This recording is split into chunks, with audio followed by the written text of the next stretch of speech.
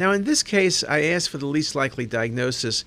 This was an interesting case. We had vascular lesion. You see a large branch of the hepatic artery feeding it. It could be FNH on these arterial views, and it could be hepatic adenoma, though the vascularity makes me think perhaps more of FNH. It's vascular, but not as bright as the aorta.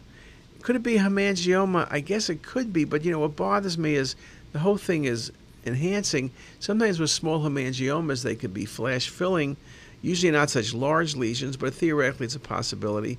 The one thing this is not is hydatid cyst disease. And hydatid cyst disease, of course, the lesions are cystic, they're not vascular, 70% of some calcification in the wall. So just a very nice example.